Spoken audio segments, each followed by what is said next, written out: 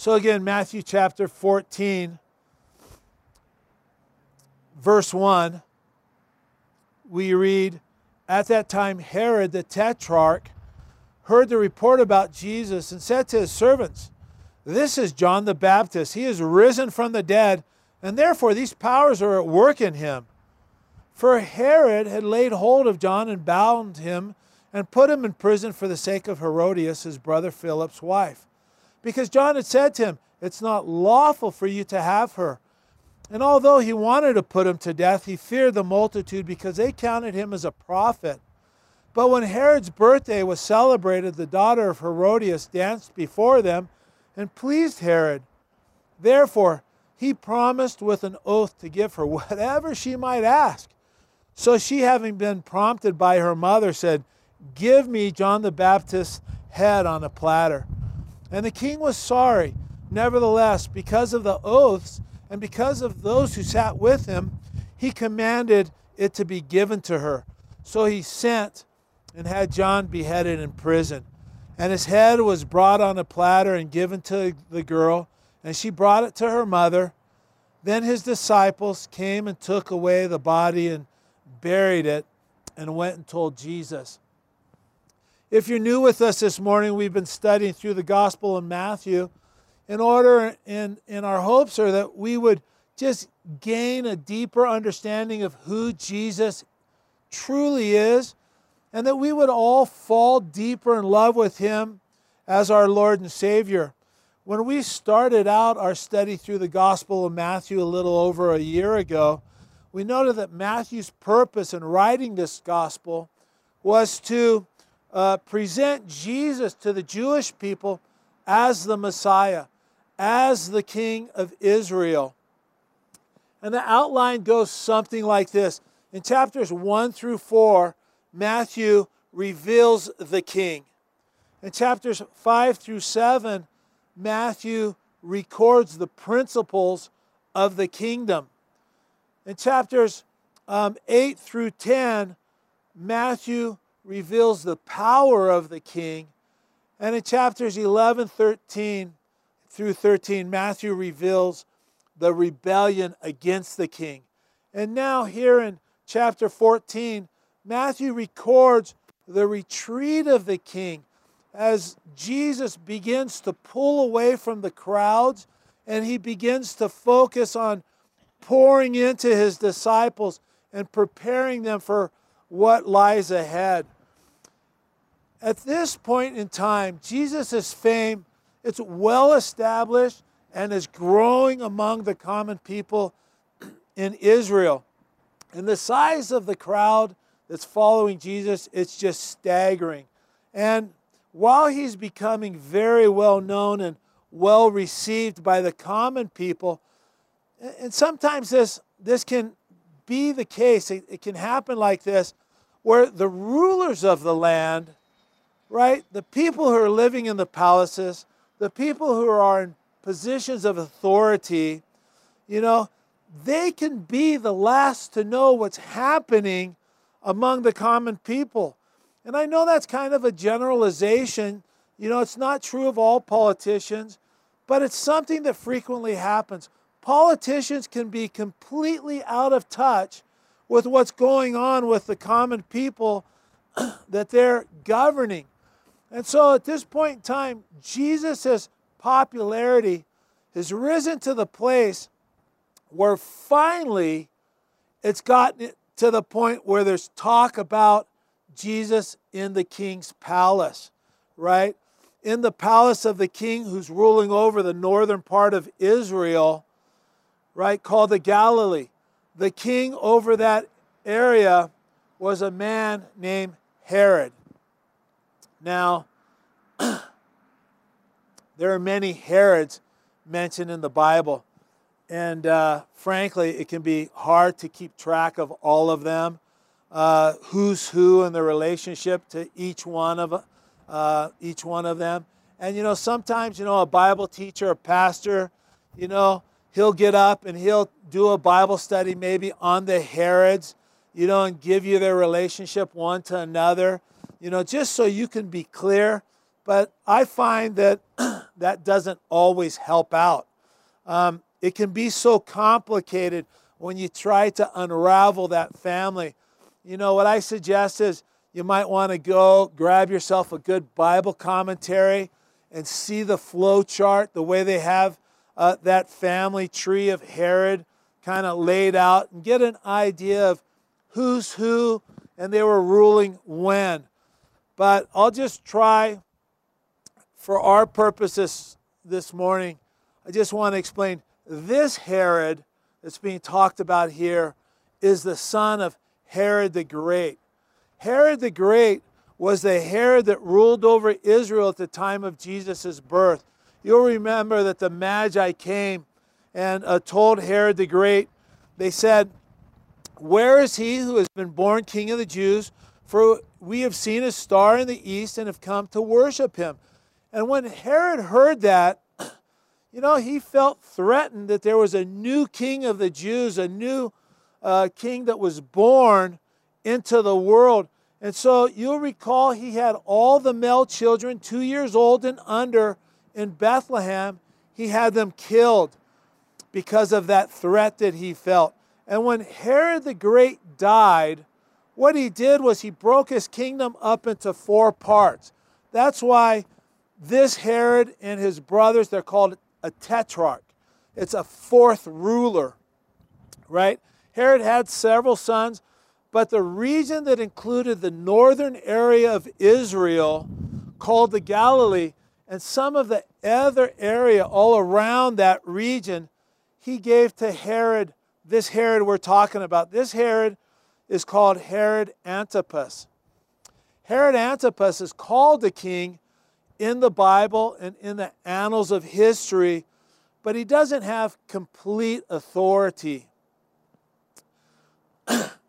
He was a king in the sense that Rome recognized him as a ruler over this area and allowed him to operate as a king within the empire of Rome. But Rome was the absolute governing authority. Rome dominated Israel and all the parts of that ancient world during that time.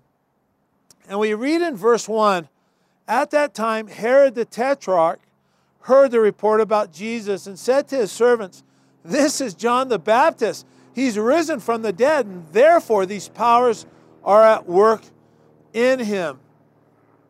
When Herod hears of Jesus' teaching and the spiritual impact he had, he immediately thinks of John the Baptist is risen from the dead. When others heard about the miracles that Jesus was doing, you know, they thought he was Elijah. You know, you might recall that Elijah never died. He was taken to heaven in a fiery chariot. So the other people, when they heard about Jesus, they thought that they were seeing the return of Elijah. Others thought that Jesus was, you know, that great prophet spoken of by Moses that was going to come into the world, that he was the Messiah. And still others, they said, you know, no, he's not the Messiah, but he is a great prophet. They said maybe he's Jeremiah. Maybe he's one of the other prophets of old that has risen from the dead. And these were the thoughts and conclusions that the people were coming to. Herod, however, Herod, however, he concludes that Jesus is John the Baptist risen from the dead.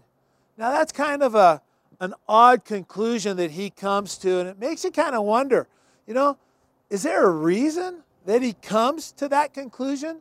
And the answer is yes, there's a reason, right?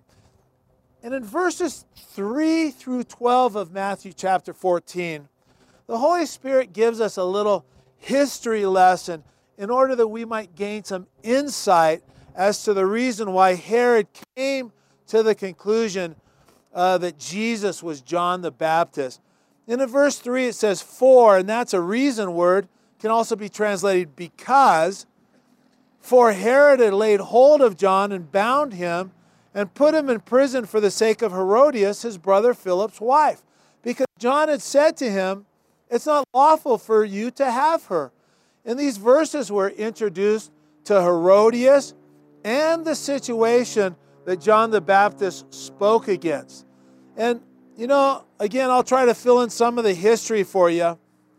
Herod was married to an Arabian princess. He was already married. And he winds up marrying Herodias, who was his brother's wife. Herodias was his brother Philip's wife, right? So Herodias is Herod's sister-in-law, but at the same time, she's also his niece because she's the daughter of one of Herod's half-brothers.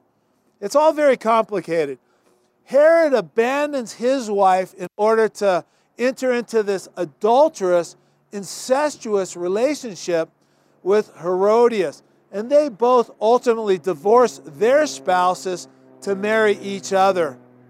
And Herodias, she's very, very happy to marry Herod. And John the Baptist, he's ministering in the area, and he stands up and denounces Herod's behavior as sin. And he said it was unlawful. His standard of what was lawful and what was not lawful was the law of Moses. And what Herod was doing with Herodias, it failed to meet the standard of the Old Testament law on two levels. First, it was adultery. He abandoned his wife to marry the wife of another. And secondly, it was incest. Again, she was his niece. Now, when John took a stand against Herod and Herodias, who were the rulers of that northern portion of Israel, very, very powerful people at that time, it tells us a lot about the person John the Baptist. John had already made a name for himself, standing before crowds of people by the Jordan River, denouncing sin, denouncing, how low God's people had sunk in the practice of sin, right? And he called the people to repent. He denounced how far that they strayed from God, and he called the people to repent and return to God. And it takes a certain special type of person to stand before people in a public setting, calling crowds to repentance. But I think it's probably the easier thing to do in reality. I think the harder thing to do is to hold on to your message, right? And be just as bold in a private conversation. To be just as bold and unwavering when you're one-on-one with a person or when you're in a small group of people. I think sometimes that's the more difficult thing to do, to deliver the truth of God's word in a small personal setting. And John, he was faithful in each circumstance. It didn't matter to John if he was called to call crowds of people to repentance.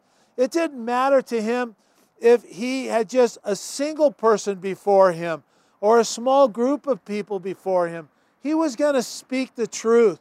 It didn't matter to him if they were powerful people, and it didn't matter to him if they had no power at all.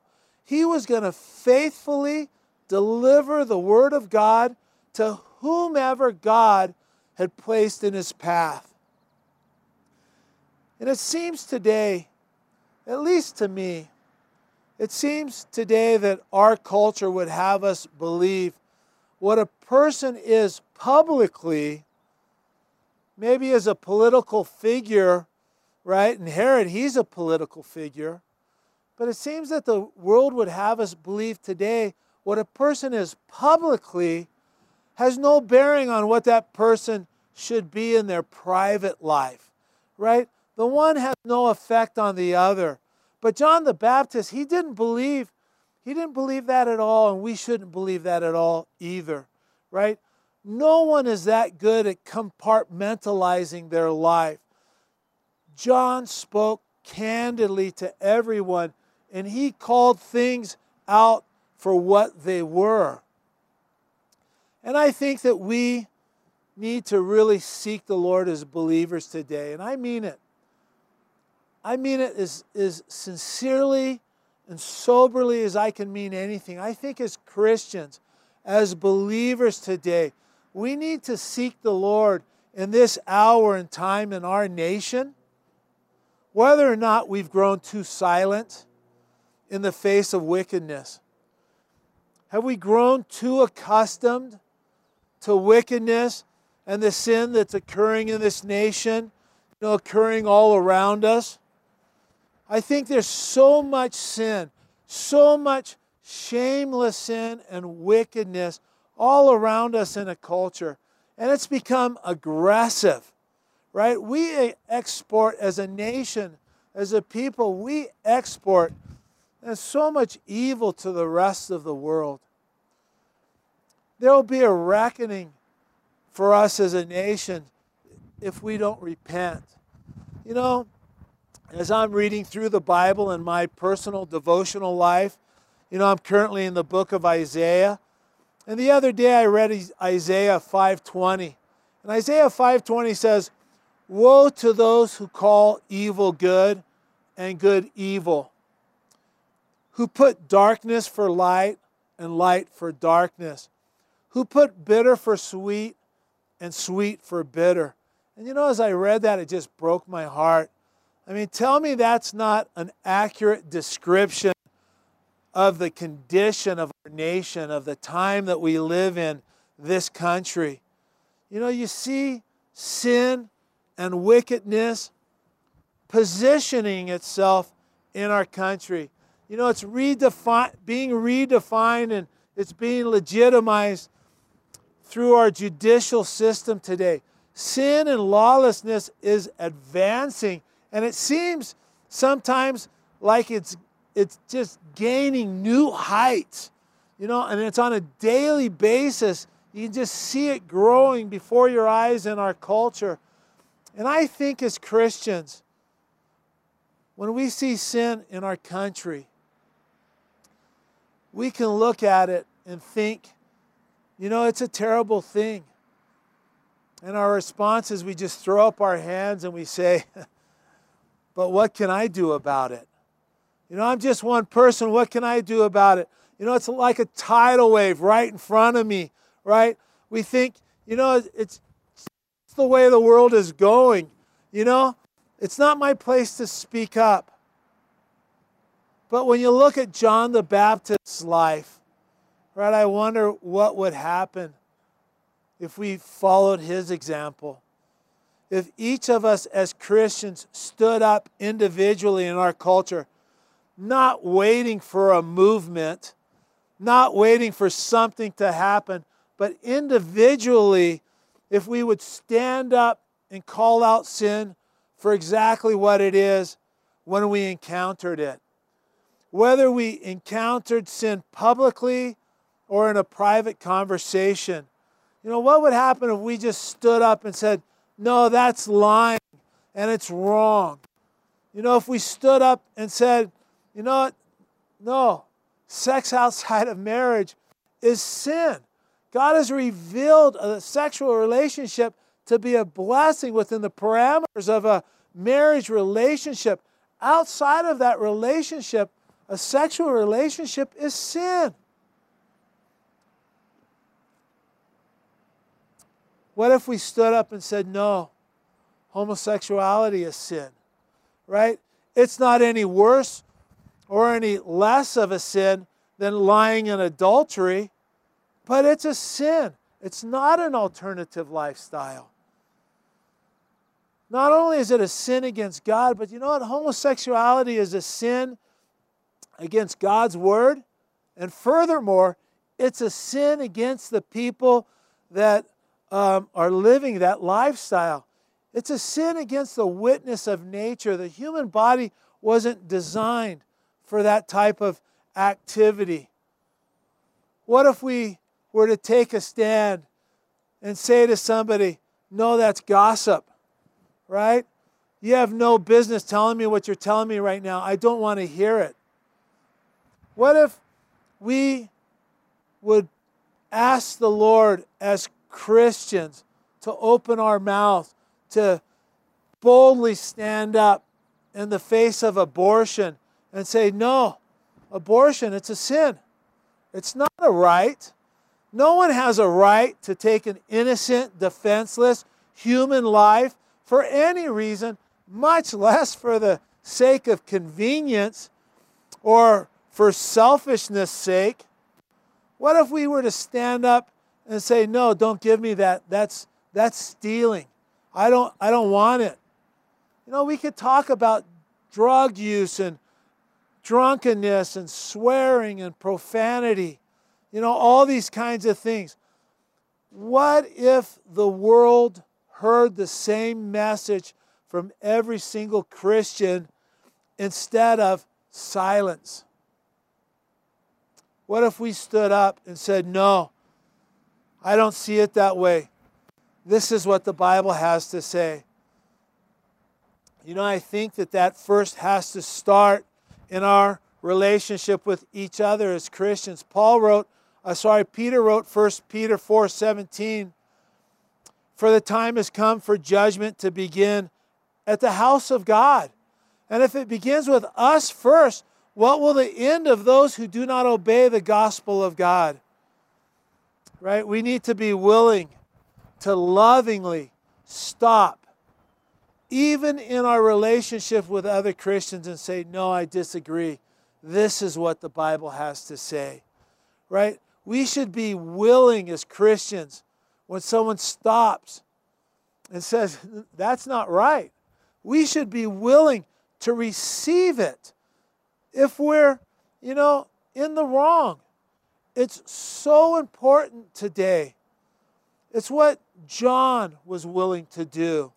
And it cost John his life to do it. It's a responsibility that you and I have, that we have, being salt and light in this generation. But it has to be done in love and in gentleness. It has to be done in humility. Proverbs 25:15 says, by long forbearance a ruler is persuaded, and a gentle tongue breaks the bone. That proverb gives us a picture of a servant who's standing before a king, and he has no ability to change that king's mind about anything. He has no power to change that king's heart. He has no authority. He has not even a hope, right, to change the decision-making process of that king. He stands before that king and says, what can I do to change this king? And God answers that servant with two things. One, by long perseverance, keep speaking the truth. Keep saying the same thing over and over again. Don't give up speaking the truth. And secondly, do it in gentleness. The truth, when it's spoken in gentleness, the proverb says, is as impossible to ignore as a broken bone is. Right? If you stand up and get in my face, if you point your bony finger between my eyes, you start yelling and screaming at me, you know what? I can dismiss you so fast it will make your head spin. You know what? My response is, whatever. You're just a crazy person. But if you, right, stand in front of me and you're speaking the truth in genuine love for me, right? And you say, Gary, this is this and that's that. You know what? It breaks my heart. It breaks me. As long as it's being said in love. As long as I know that you think the best of me and you have my best interest at heart. You know, when you're telling me I'm wrong, that kind of gentleness, that kind of love penetrates so much deeper into the heart of a person, because it penetrates, and then what it does is it leaves an open door for the Holy Spirit to work in that person's heart, right? Instead of slamming the door shut on the Holy Spirit using anger and wrath. Gentleness, humility, And perseverance is so important in speaking the truth in love in order to make a difference in this life. And as we speak the truth in love, it'll make some people feel uncomfortable. But it will also make us the salt and light God intends us to be in this culture. God will keep His voice through our lives in this culture. John did exactly that during his window of opportunity in his life and ministry. And do you know, when we do it, it's good for us. It's so very good for us too, because once you take a biblical stance on some issue in life, what's it going to do? Well, now you're going to have to live up to that biblical stance, you know? It's a good influence on you, you know? It's going to cause you not to cut corners, you know, not after what you told them last week, right? We have to live according to the stands we take in life if we're going to maintain our witness. It produces a good and important influence for us in our lives.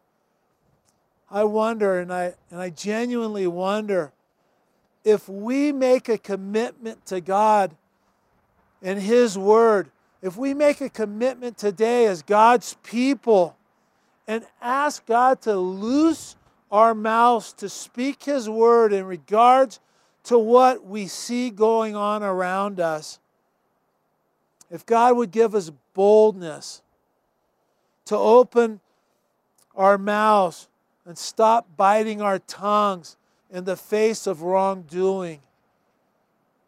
And more importantly, you know, if we would ask the Lord to give us love and humility necessary to speak effectively, to give me gentleness and love to be able to speak God's word into the lives of others effectively for His glory. Lord, allow me to speak, and Lord, give me your heart for those people who are on the wrong path, the very wrong path that we were on when God's grace showed into our life. You know, I wonder if we just ask the Lord to give us such love for people that we just couldn't sit by silently when we hear them talking about such things, knowing that what they're doing is so very destructive to them. I believe if we would ask the Lord for that type of boldness and love and gentleness and courage, that the Lord would honor that prayer and He would give us that type of grace.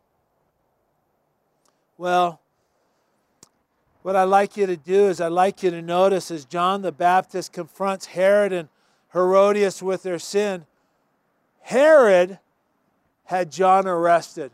Verse 3, for Herod had laid hold of John and bound him and put him in prison for the sake of Herodias, his brother Philip's wife, because John had said to him, it's not lawful for you to have her.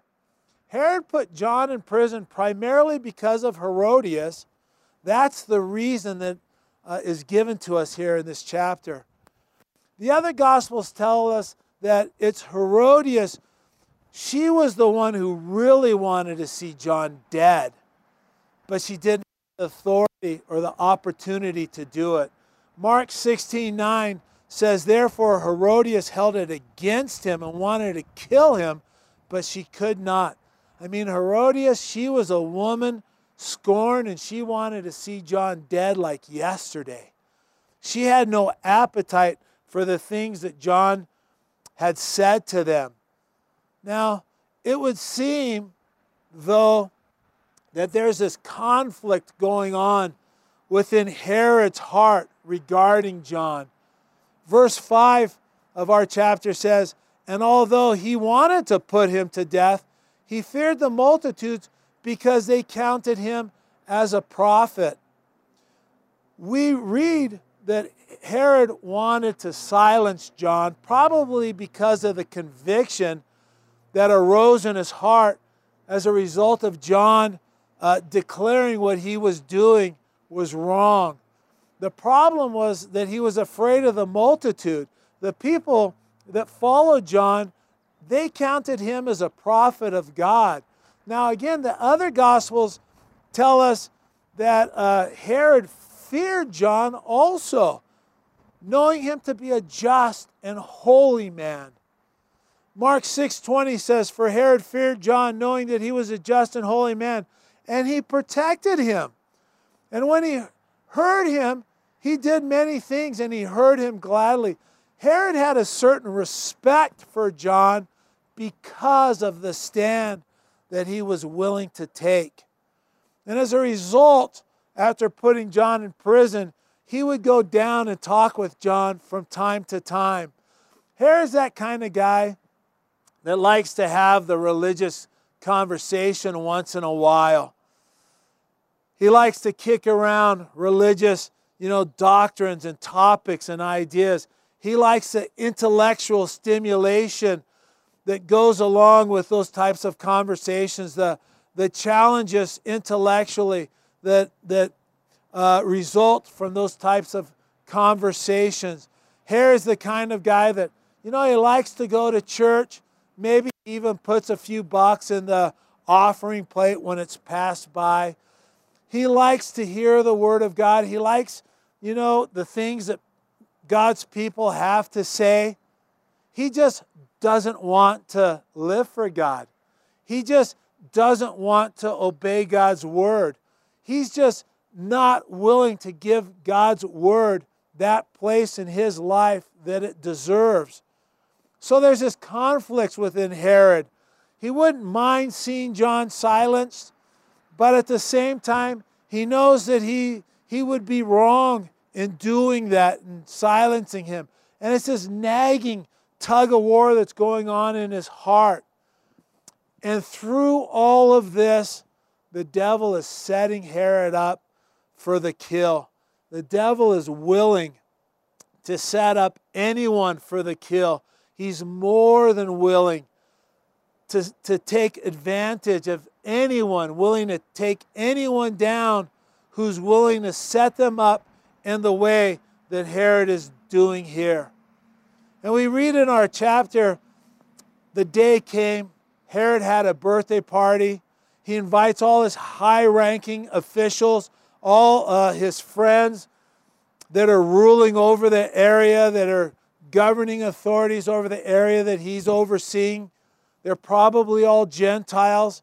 And he throws a feast for them to celebrate his birthday. And in those days, a feast meant food, and it meant a lot of wine. It meant drunkenness while the wine is flowing. And we read in verse 6, when Herod's birthday was celebrated, the daughter of Herodias danced before them and pleased Herod. It would seem that Herodias sees her chance here to kill John the Baptist, and she sends her daughter in to dance before Herod and all his men. And we know through history that Herodias' daughter's name is Salome. She's probably somewhere in her mid-teens, maybe 16 or 17. And remember this, she's Herod's niece, the daughter of one of his brothers. And she comes in and dances this very provocative, very suggestive, sexual dance, which gets all the men very aroused and excited. And all the men now are lusting after her. Herodias knows Herod very, very well and thinks that under the influence of all of the wine and being sexually aroused, being sexually stimulated, maybe he will make an offer to Salome that will be just what Herodias needs to get to John. And Herod does it. Verse 7, therefore he promised with an oath to give her whatever she might ask. Herod says, what do you want? I'll give you anything you want as payment for what you've done for me, for what you've done for the men at this party. And he promises her whatever you ask. And he made an oath in front of all of these witnesses. Mark's gospel tells us he also swore to her, whatever you ask, I will give you up to half of my kingdom. But she didn't know what to ask for.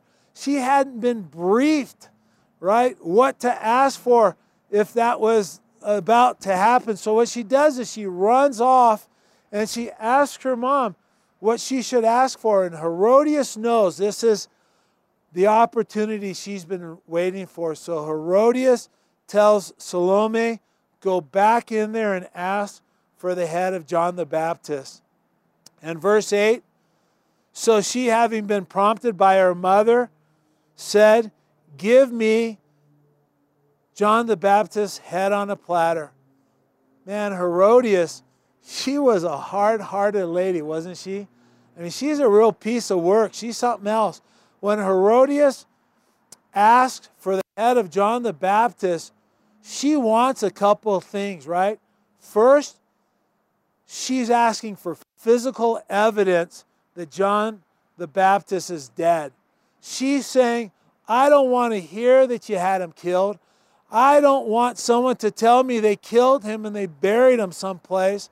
I want to know he's dead. And I want to see the evidence for myself of that fact. I want to see his head on a platter in order to be assured that he is in fact dead. I mean, she's hard-hearted.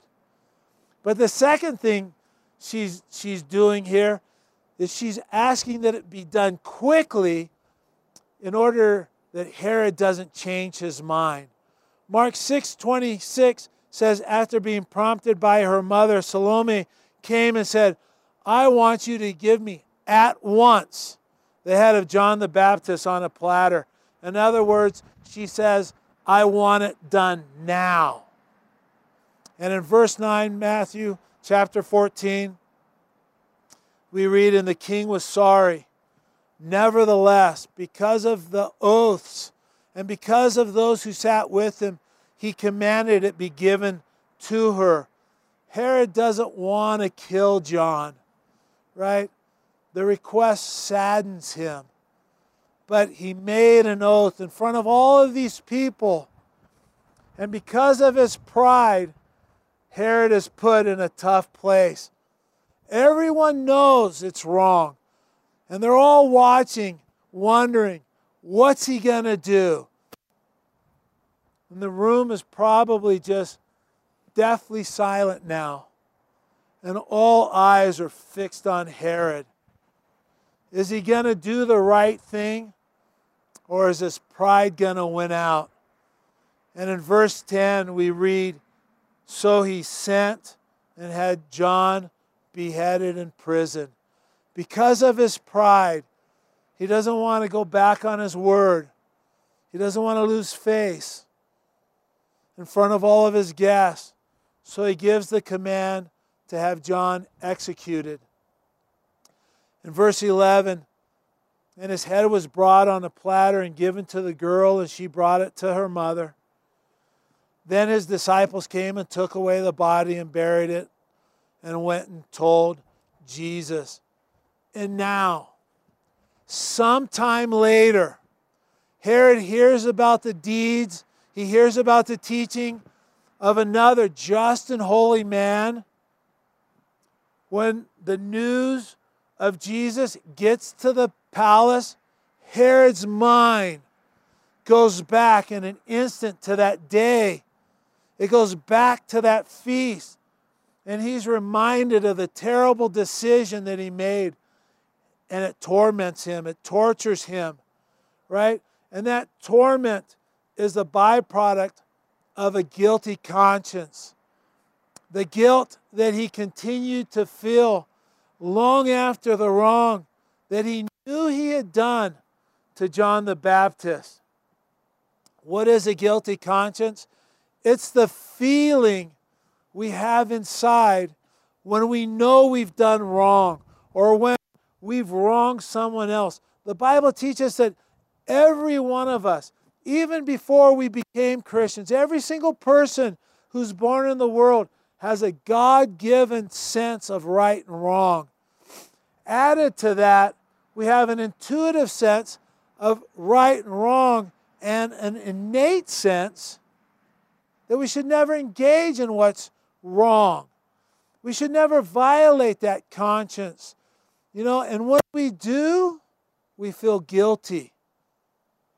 And when we obey our conscience, we experience what we call a clean conscience or a clear conscience.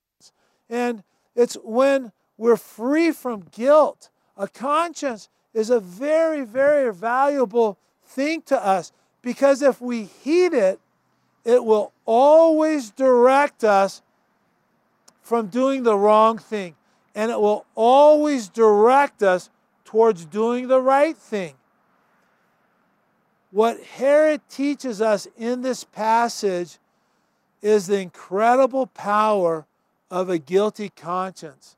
And some of us know all about this. As soon as Herod hears about another just and holy man teaching the masses, drawing great crowds, his first thought is of the wrong he had done to John the Baptist. That's how a guilty conscience works, right? That's how close to the surface a guilty conscience is in life. It will not allow a person to rest, not for all their power, not for all the money that they may have, not for all the time that may have passed since they did that wrong that they did. Herod can't get free from his past. He's a slave to his past. He's tormented by his past. He's haunted by his past. And he can't go anywhere. He can't do anything. He can't begin any day without realizing that sometime in the course of the day, there may be some sight, some smell, some sound, some event that will occur that will instantly trigger that memory, right, of that great wrong that he's done in his life. Suddenly transporting him back right into the middle of the scene, right into the middle of that party where that great sin that he had committed, that sin that he committed in his life against another person. That's the power of a guilty conscience, right? It makes the whole world an enemy out of the fear of something that will trigger or cause our past to surface. Notice the circumstances that led to Herod's disastrous decision. The Bible says there's nothing new under the sun in Ecclesiastes. These are the same circumstances that are in play today, right? The same circumstances leading so many into a guilty conscience today. Look at the party he was at with all the alcohol flowing, all the drunkenness and all. How many people today have a guilty conscience over something they did when they were drunk, something they did when they were high on drugs? Herod was loaded at this party, and he makes a stupid offer to Salome to give her whatever she wanted, up to half his kingdom. And that's just an idiotic statement of a person who's drunk, right? And you think of how many people today, are regretting the morning after, right? They have the regrets the morning after a drunken party, what they did the night before. Notice that Herod's great sin occurred when he was also under the influence of sexual lust, right? He's completely excited. He's sexually stimulated. How many people today are living a life of guilt and regret because of a decision that they made when they were influenced by lust, influenced by selfish gratification of the flesh? You think of the loss of innocence, sexually transmitted diseases, which are incurable, many of them today. The abortions, a broken marriage vow that resulted in the destruction of a family. And you notice also that Herod's great sin occurred when he was in an evil and ungodly environment. How many people have so much regret in their life because they put themselves into the wrong place? And all their lives, they're just kicking themselves. If only I would have never gone there. If I'd never accepted that invitation. If I'd never gone to that place. Think about all the clubs in the world. All the bars. All the parties. Think about people getting sucked into gangs or a life of crime. All because they were someplace they shouldn't have been. I wish I never had gone there. I wish I never had put myself in that type of environment.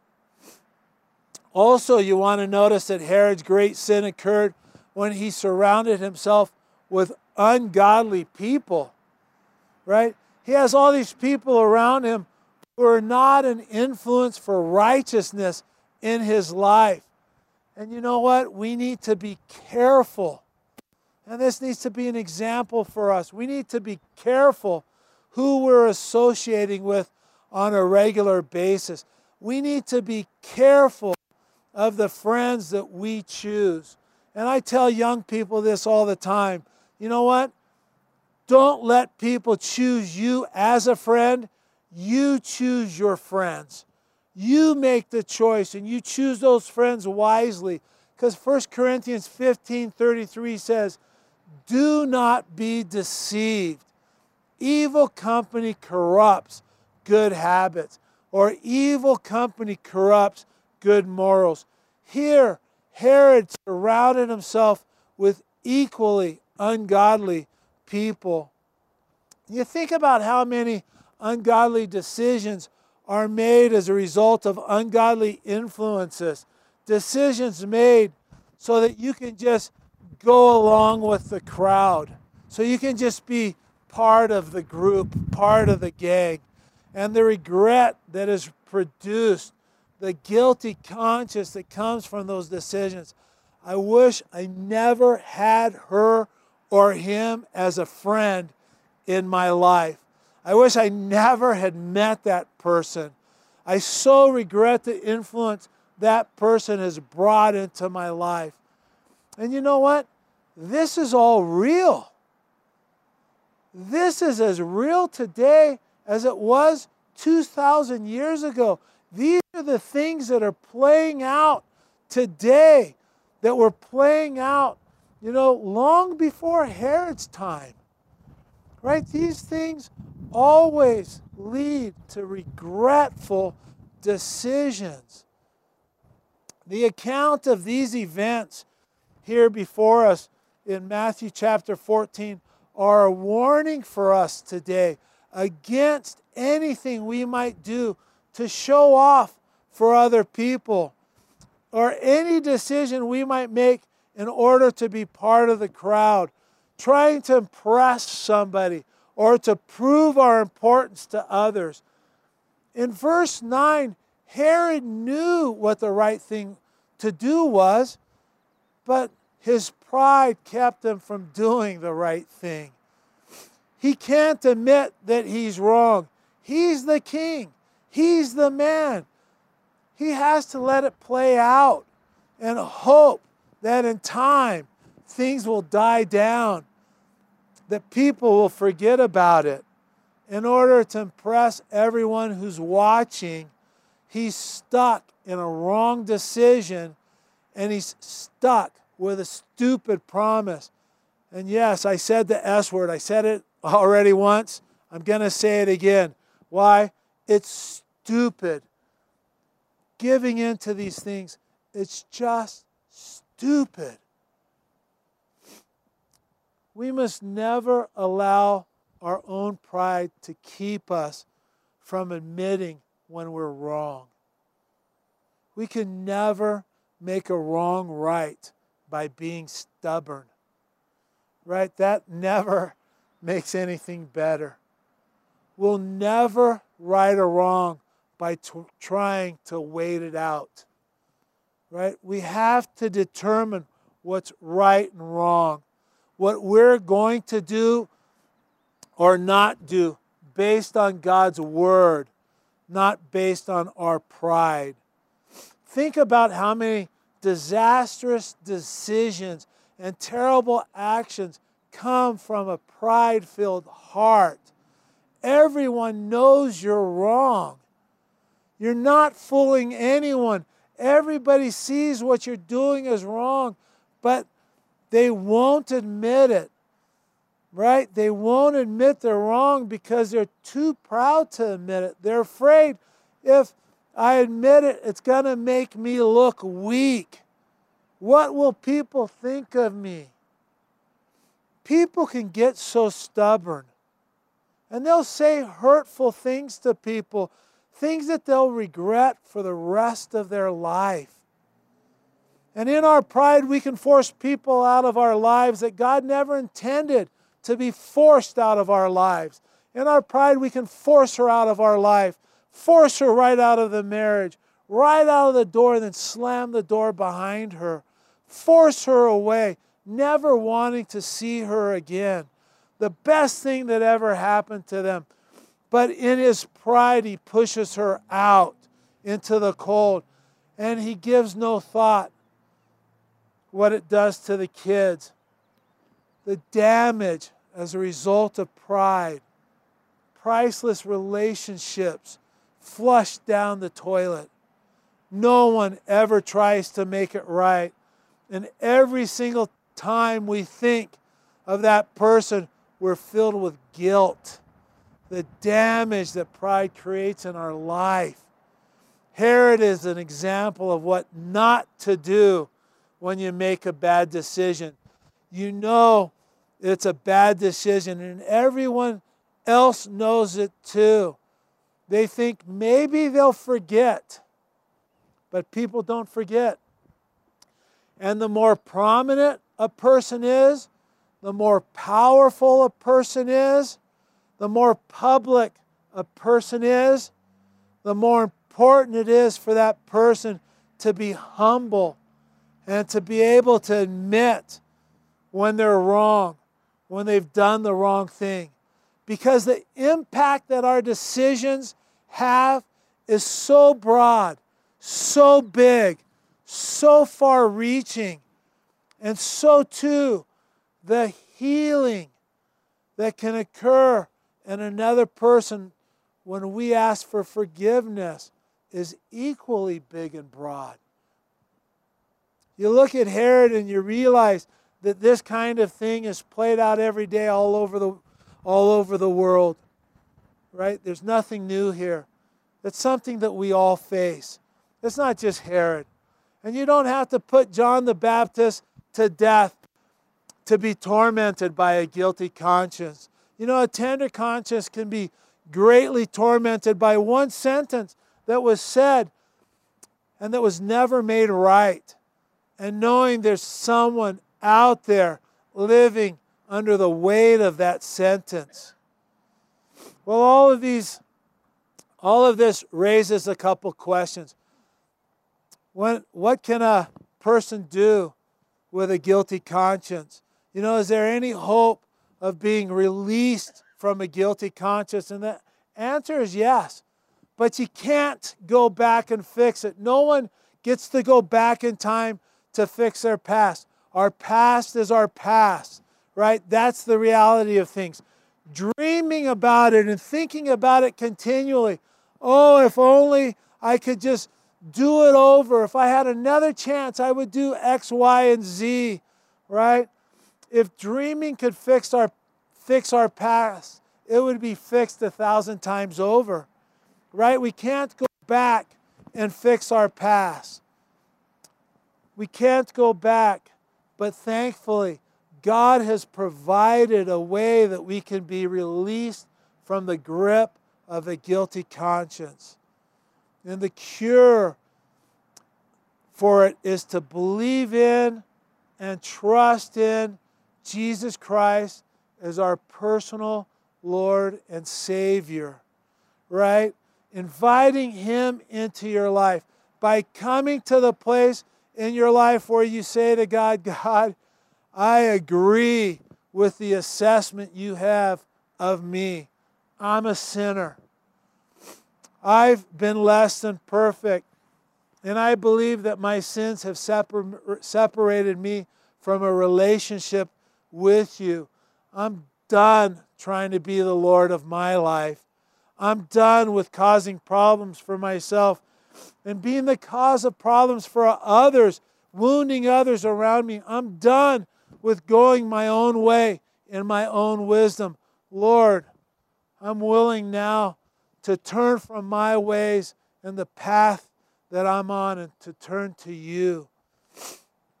Doing that is called repentance.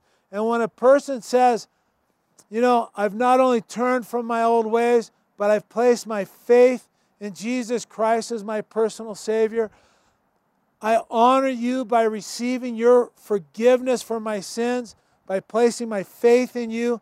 Father, I believe you sent Jesus into the world to offer forgiveness for my sins. Right? When a person does that, a miracle takes place. And it happens all the time, all around the world also, every single day.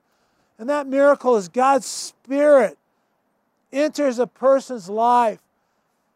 And they begin a personal relationship with God the Father and God the Son and God the Holy Spirit.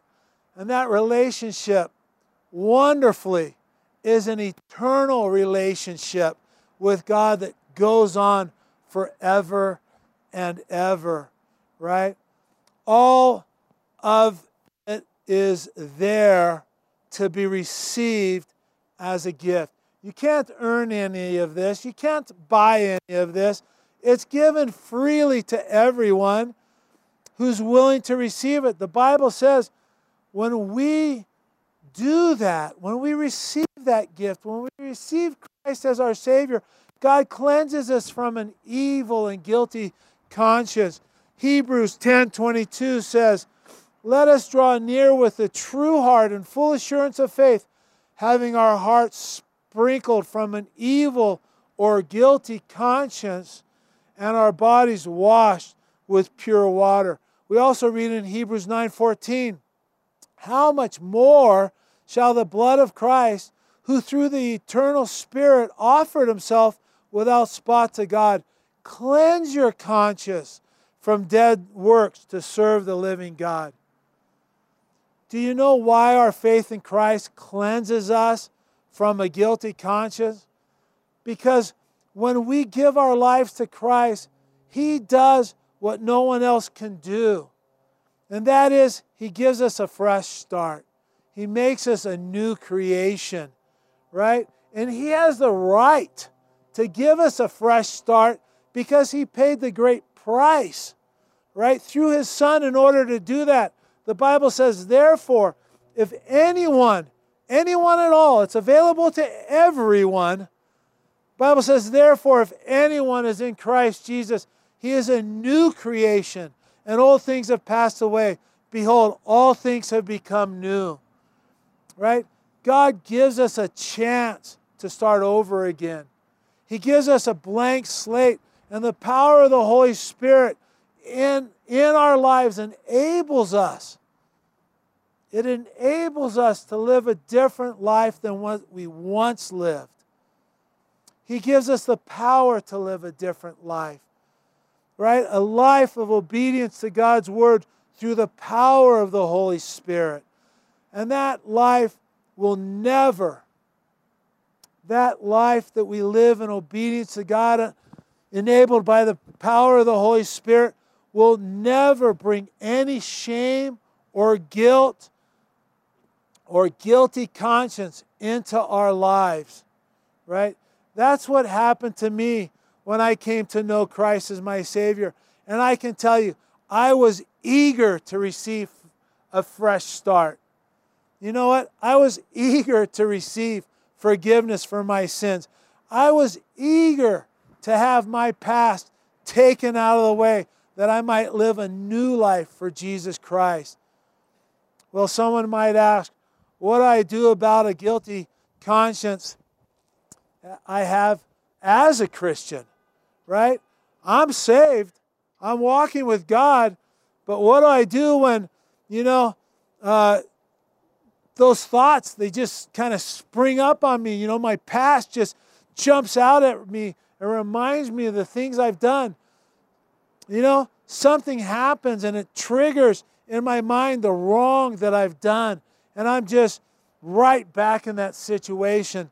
And it's terrible and I hate it. And I know I have a fresh start in Christ. But the shame and the guilt that I feel, what do I do with that? Maybe I'm the only one that experiences such things. I don't know. I don't think so. I think some of you know what I'm talking about, right? I think it's somewhat common for Christians. But what we do when that happens, what we need to do when that happens is we need to remind ourselves what the Bible has to say about us as Christians. We need to stop and remember, if anyone is in Christ, he is a new creation, right? Old things have passed away. Behold, all things have become new. And we need then to thank the Lord for the fresh start that we've received, right? Thank you, Lord, that my past is done away with. Thank you, Lord, that I don't have to relive the pain and the guilt. Thank you, Lord, that the blood of Jesus cleanses me whiter than snow. Thank you, Lord, that there is therefore now, this moment, no condemnation to those who are in Christ Jesus. Thank you, Lord, that you demonstrated your own love towards us in that while we were still sinners, Christ died for us. You know what? My past wasn't a surprise to Jesus Christ when I came to him. Wait a minute. I wasn't aware Gary was like that. No. He knew what he was getting into when he offered salvation to each one of us. Ephesians 2:4-6 says, but God, who is rich in mercy, because of his great love which he loved us, even when we were dead in trespasses, made us alive together with Christ.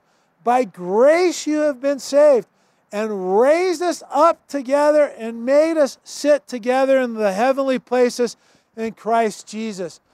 Our salvation, offered to us as a free gift, is so complete. God already sees us seated in the heavenly places. It's a done deal as far as he's concerned. He already sees us beyond this life. He sees us into the life to come. That's how sure our salvation is, right? That's what the Bible says about our past. It has nothing to do at all about how I feel about things. It has nothing to do, it doesn't matter at all what other people think of me. 2 Corinthians 10:4-5 says, for the weapons of our warfare are not carnal, but mighty in God for pulling down strongholds, casting down arguments of every high thing that exalts itself against the knowledge of God, bringing every thought into captivity to the obedience of Christ.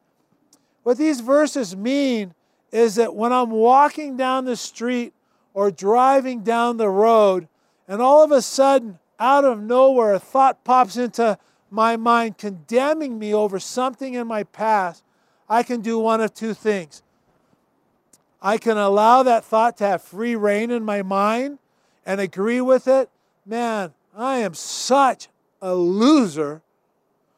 I can let it beat me up and leave me alongside the road to bleed out, or I can stop when that thought comes into my mind and say, Lord, I don't want to give place to a thought like this anymore.